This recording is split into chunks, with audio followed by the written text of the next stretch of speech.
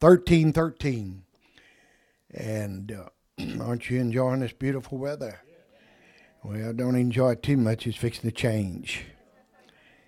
And you'd gripe if it didn't change. Because when it's hot, we gripe. When it's cold, we gripe. When the wind's blowing, we gripe. Come on. You know I'm telling the truth. I was bragging on the weather on the way over here to church today. My wife and I both were just excited this beautiful day.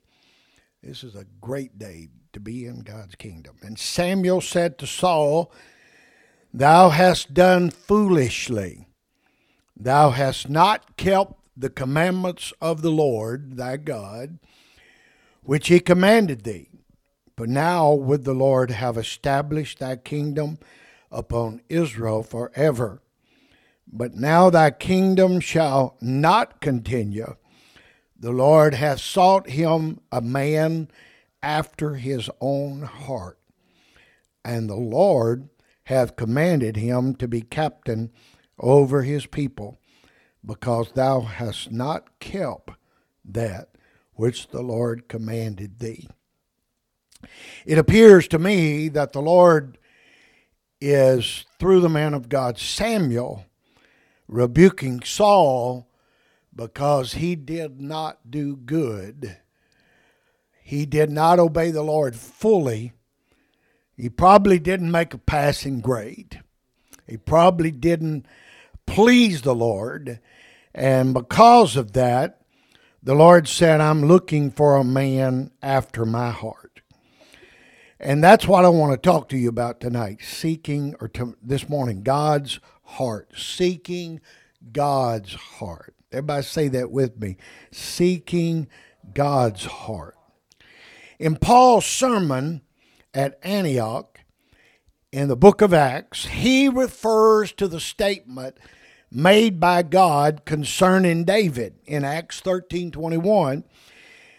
He said, "I have found David, the son of Jesse, a man after my own heart, who will do all my will."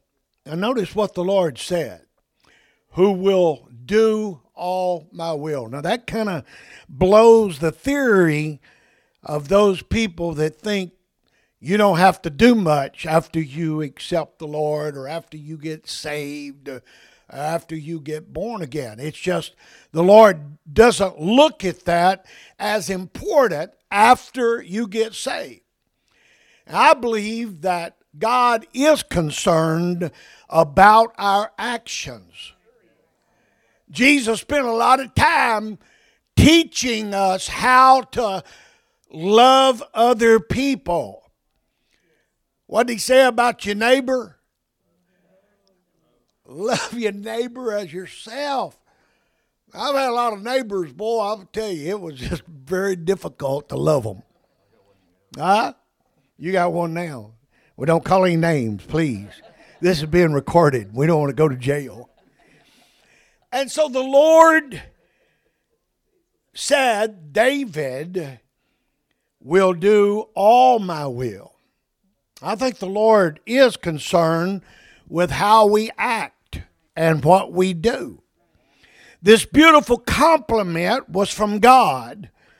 He was complimenting David for being a man after his own heart and one that was willing to do all of God's will.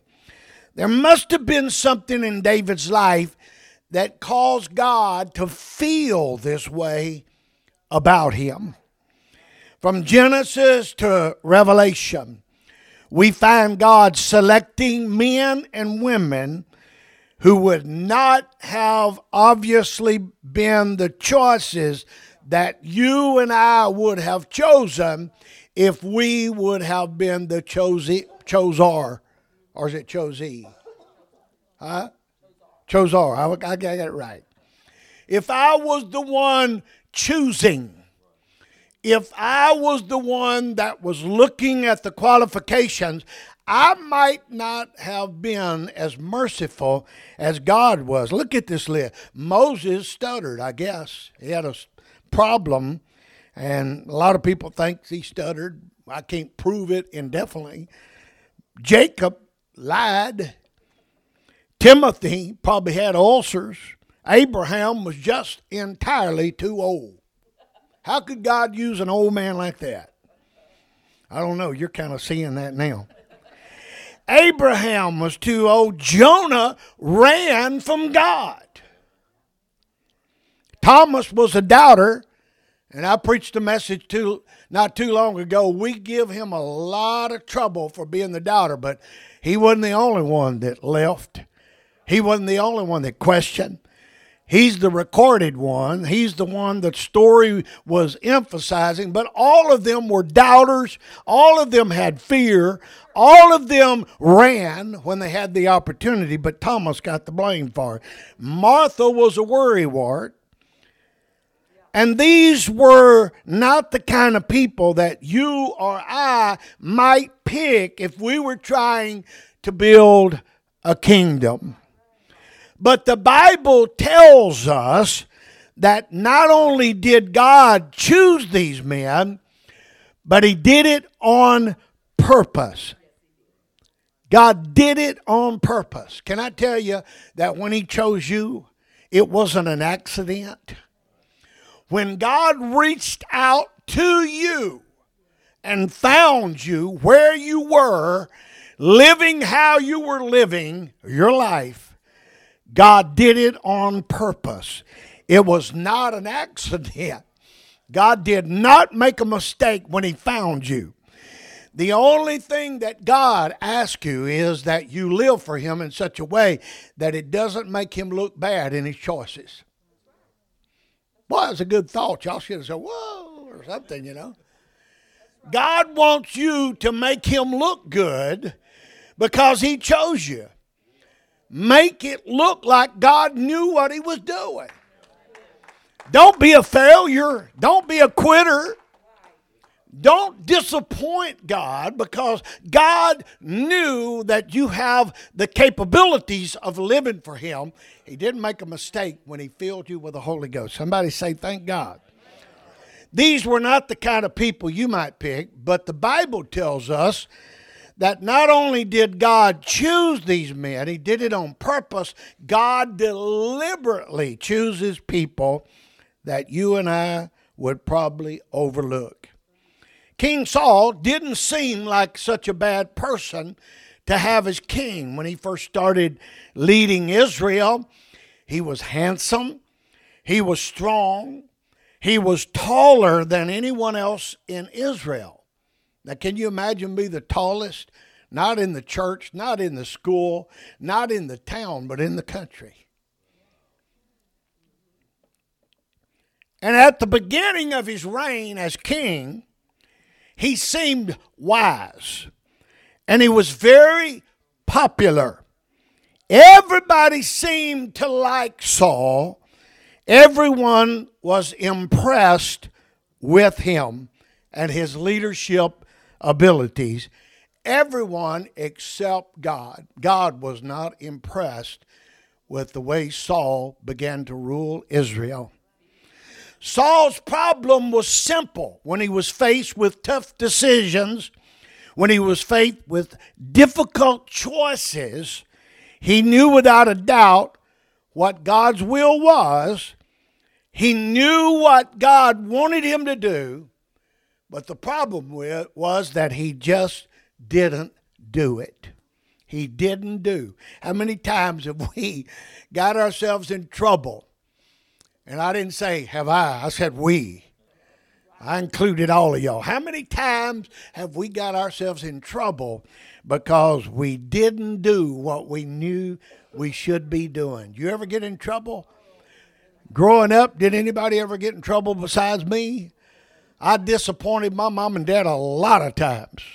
I've disappointed my wife. And I've disappointed God. Saul made his choices based on fear. Fear of failure. Fear his army would abandon him. Fear that his enemies would capture him and destroy him. all sorts of fears. In fact, it seemed that Saul allowed fear in everything and everywhere and anyone that he used or anywhere he went. He was ruled by fear. So the Bible tells us that God rejected Saul as king and went looking for someone after his own heart. He allowed fear to cause him to disobey God. God told him to destroy the Amalekites completely, all of their herds, all of their families. Completely destroy them. And Saul took it upon himself to figure out what a great opportunity to have a great sacrifice to the Lord with all of these animals that we have captured. Even though Samuel told Saul explicitly what to do, he just did it his own way, got himself in trouble, and went ahead and gave sacrifice without the prophet being there. I'm going to tell you something. God wants us to obey him. The Bible is full. This Bible is full of verses of Scripture that tell us what is important.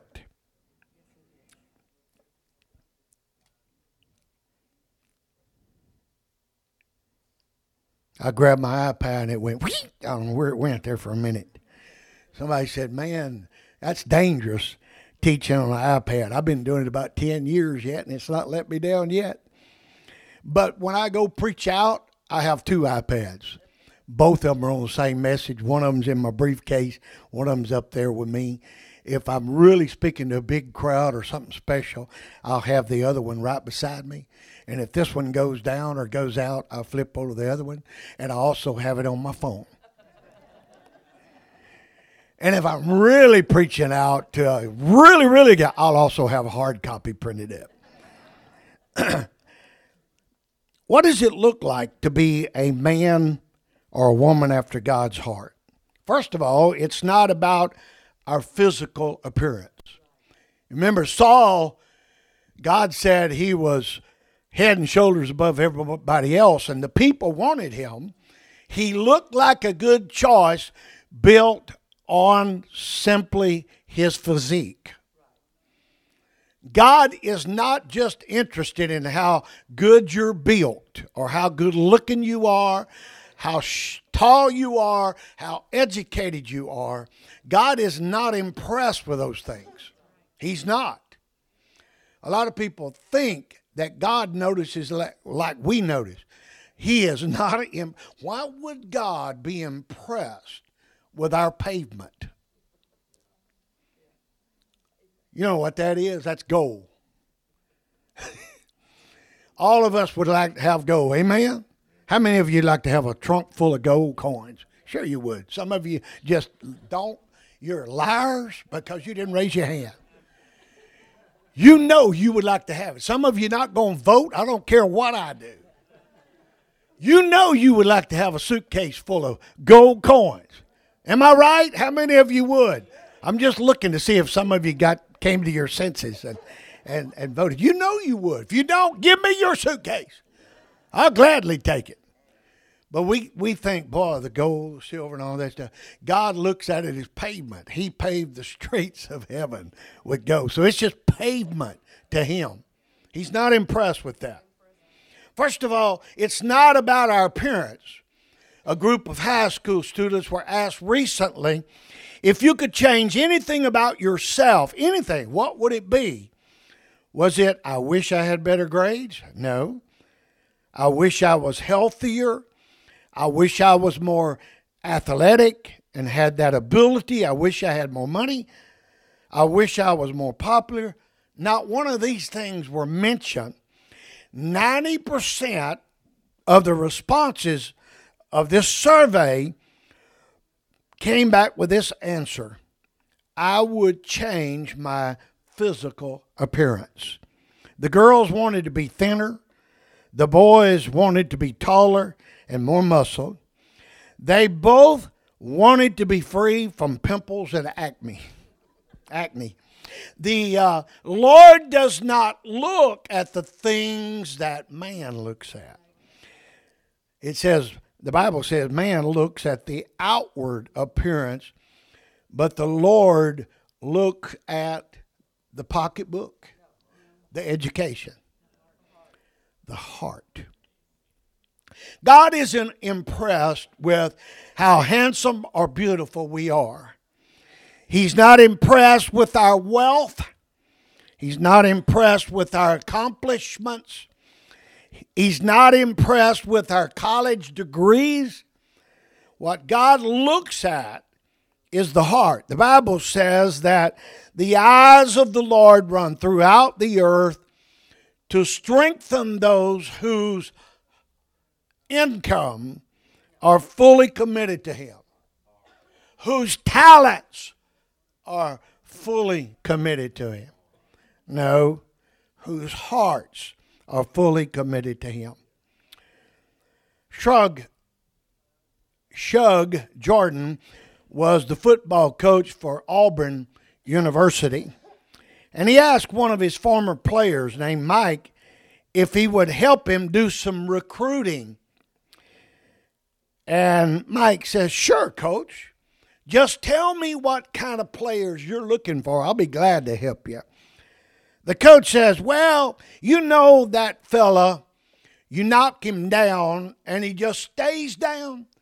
Mike said, "Oh, yeah, coach. We don't want them, do we, coach?" Coach Jordan says, "Well, you're right, Mike. We don't want him." Coach then says, "There's this fella, you knock him down, he gets up, you knock him down again, and he stays down." Mike says, "Oh, I understand, coach. We don't want him either, do we?" Coach says, "You're right, Mike." Coach says, "Well, we don't want the fella you knock down and he gets up. You knock him down, he gets up. You knock him down, he gets up." Mike says, "Whoa, wait a minute, coach. Isn't that the kind of guy we want?" Coach Jordan says, "No, I'm not really looking for him either. I want to find the guy that's knocking everybody down. That's the guy I want on my team." God's looking for somebody that's busy doing what God wants us to do. I want to be in the middle of God's will. God wants me and you to be consumed with Him and His will. There are principles to guide us in developing a heart like God. First principle I'm going to bring to your attention this morning is this: the principle of putting Jesus first in everything. Now, the Lord made it very clear, and I've taught on this many, many times and preached on this when the Lord was asked, what's important? What's the first commandment? What's really important to you? And He said, "Love the Lord thy God with all your heart, soul, mind, and strength." Now, if you get thinking about that, that pretty well covers your entire being. It pretty much takes care of all of the avenues of our life. If we're going to be men and women after God's own heart, then our lives must completely focus on Jesus Christ and not on ourselves. David said to the Lord, "You are my Lord. Apart from you, I have no good thing." David realized, without you, God, there's nothing good about me. And I think we probably all would need to say amen to that. There's not much good about me except the fact that the Lord makes me what I am. The good part. He didn't make the bad part. I make that. Godly people recognize that life is not about me. It's about Jesus Christ. They're willing to step aside and allow God to get the glory. Godly people practice humility. Everybody say humility, not humidity. There's a big difference. Don't get the word wrong. I use the word practice. Godly people practice humility. I use the word practice intentionally because we don't usually get it right the first time. Can you say amen? Pride is one of the things that cost Adam and Eve their place in the kingdom. They didn't get it right. Pride is the essence of all sin, and the scripture tells us that God hates pride. The word humility in the Old Testament comes from a Hebrew word that means to bend the knee, to bow down. It's the quickest way to know of how to remove pride from your life. A man after God's heart must practice humility. It's not something we're born with. You watch a little kid play with other kids. I'm telling you, humility is not something that they're born with. They're born with, it's mine! Give it to me! Am I right? My grandkids are awesome to be around, but I noticed it this week. It's mine! Gigi, Papa! We had to deal with that. And the only difference between them and us is age. We still cry and fight and fuss and all that. We're older, but not a lot of times much wiser. Can you say amen?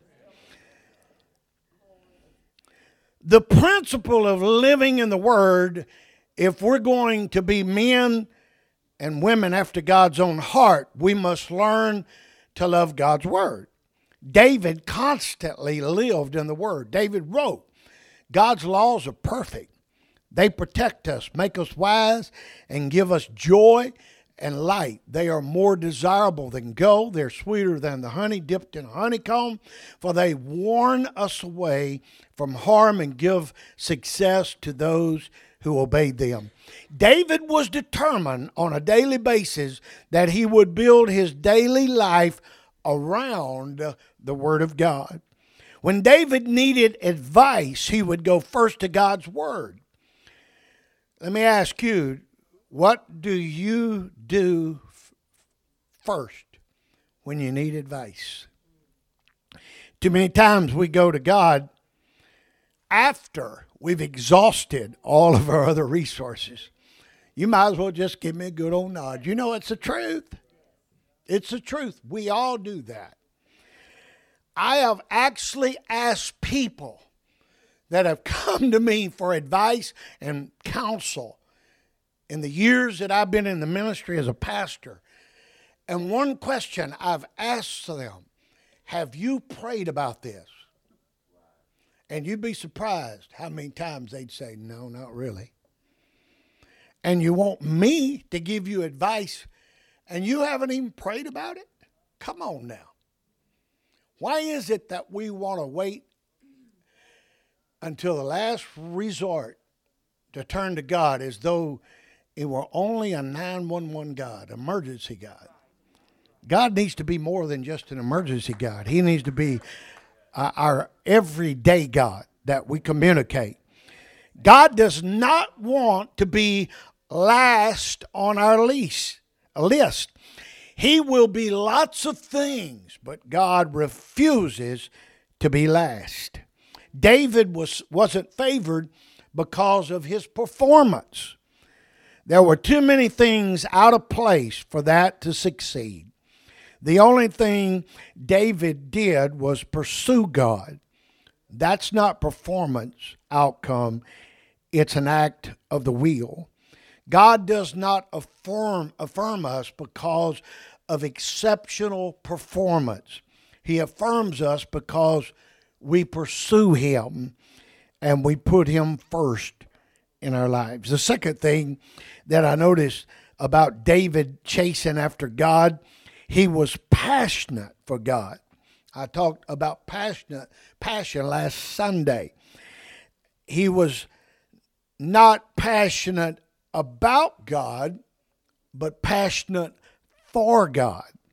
There are many people passionate about their favorite sports team or their favorite weight loss program. They buy season tickets or actually keep some kind of plan to lose their weight. David wasn't offering lip service about God.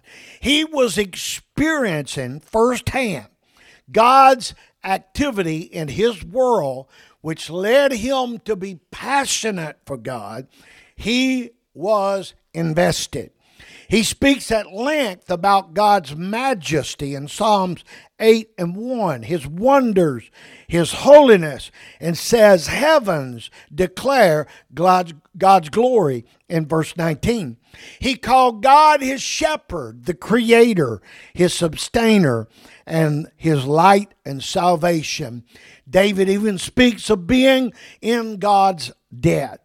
And it goes on. David made no apology. Actually, he declared it openly. David was passionate for God. He said, I rejoice with those who said to me, let us go to the house of the Lord. I will dwell in the house of the Lord forever. David loved going to church. He worshiped and loved to worship God. That's characteristic of people who are passionate for God. They will love to go to church, and they will love to worship God, and they will love to give. And I'm not just talking about financially when I say the word give. There's a lot more than just giving your tithe and offering to God. Giving your time and working with people. I desire to be like David. I believe David bought season tickets to God's house. That's what I want. Just give me season tickets to God's house. I want to prove that I'm a team player. I want to show the world that I'm on the team that I believe is going to win. I do believe we're on the right team. I do believe we have the right leader. I do believe that we're going to be in the rapture of the church if we remain faithful. And I got to quit. I may come back with this some more next Sunday. I'll just have to see what the Lord says. God bless you.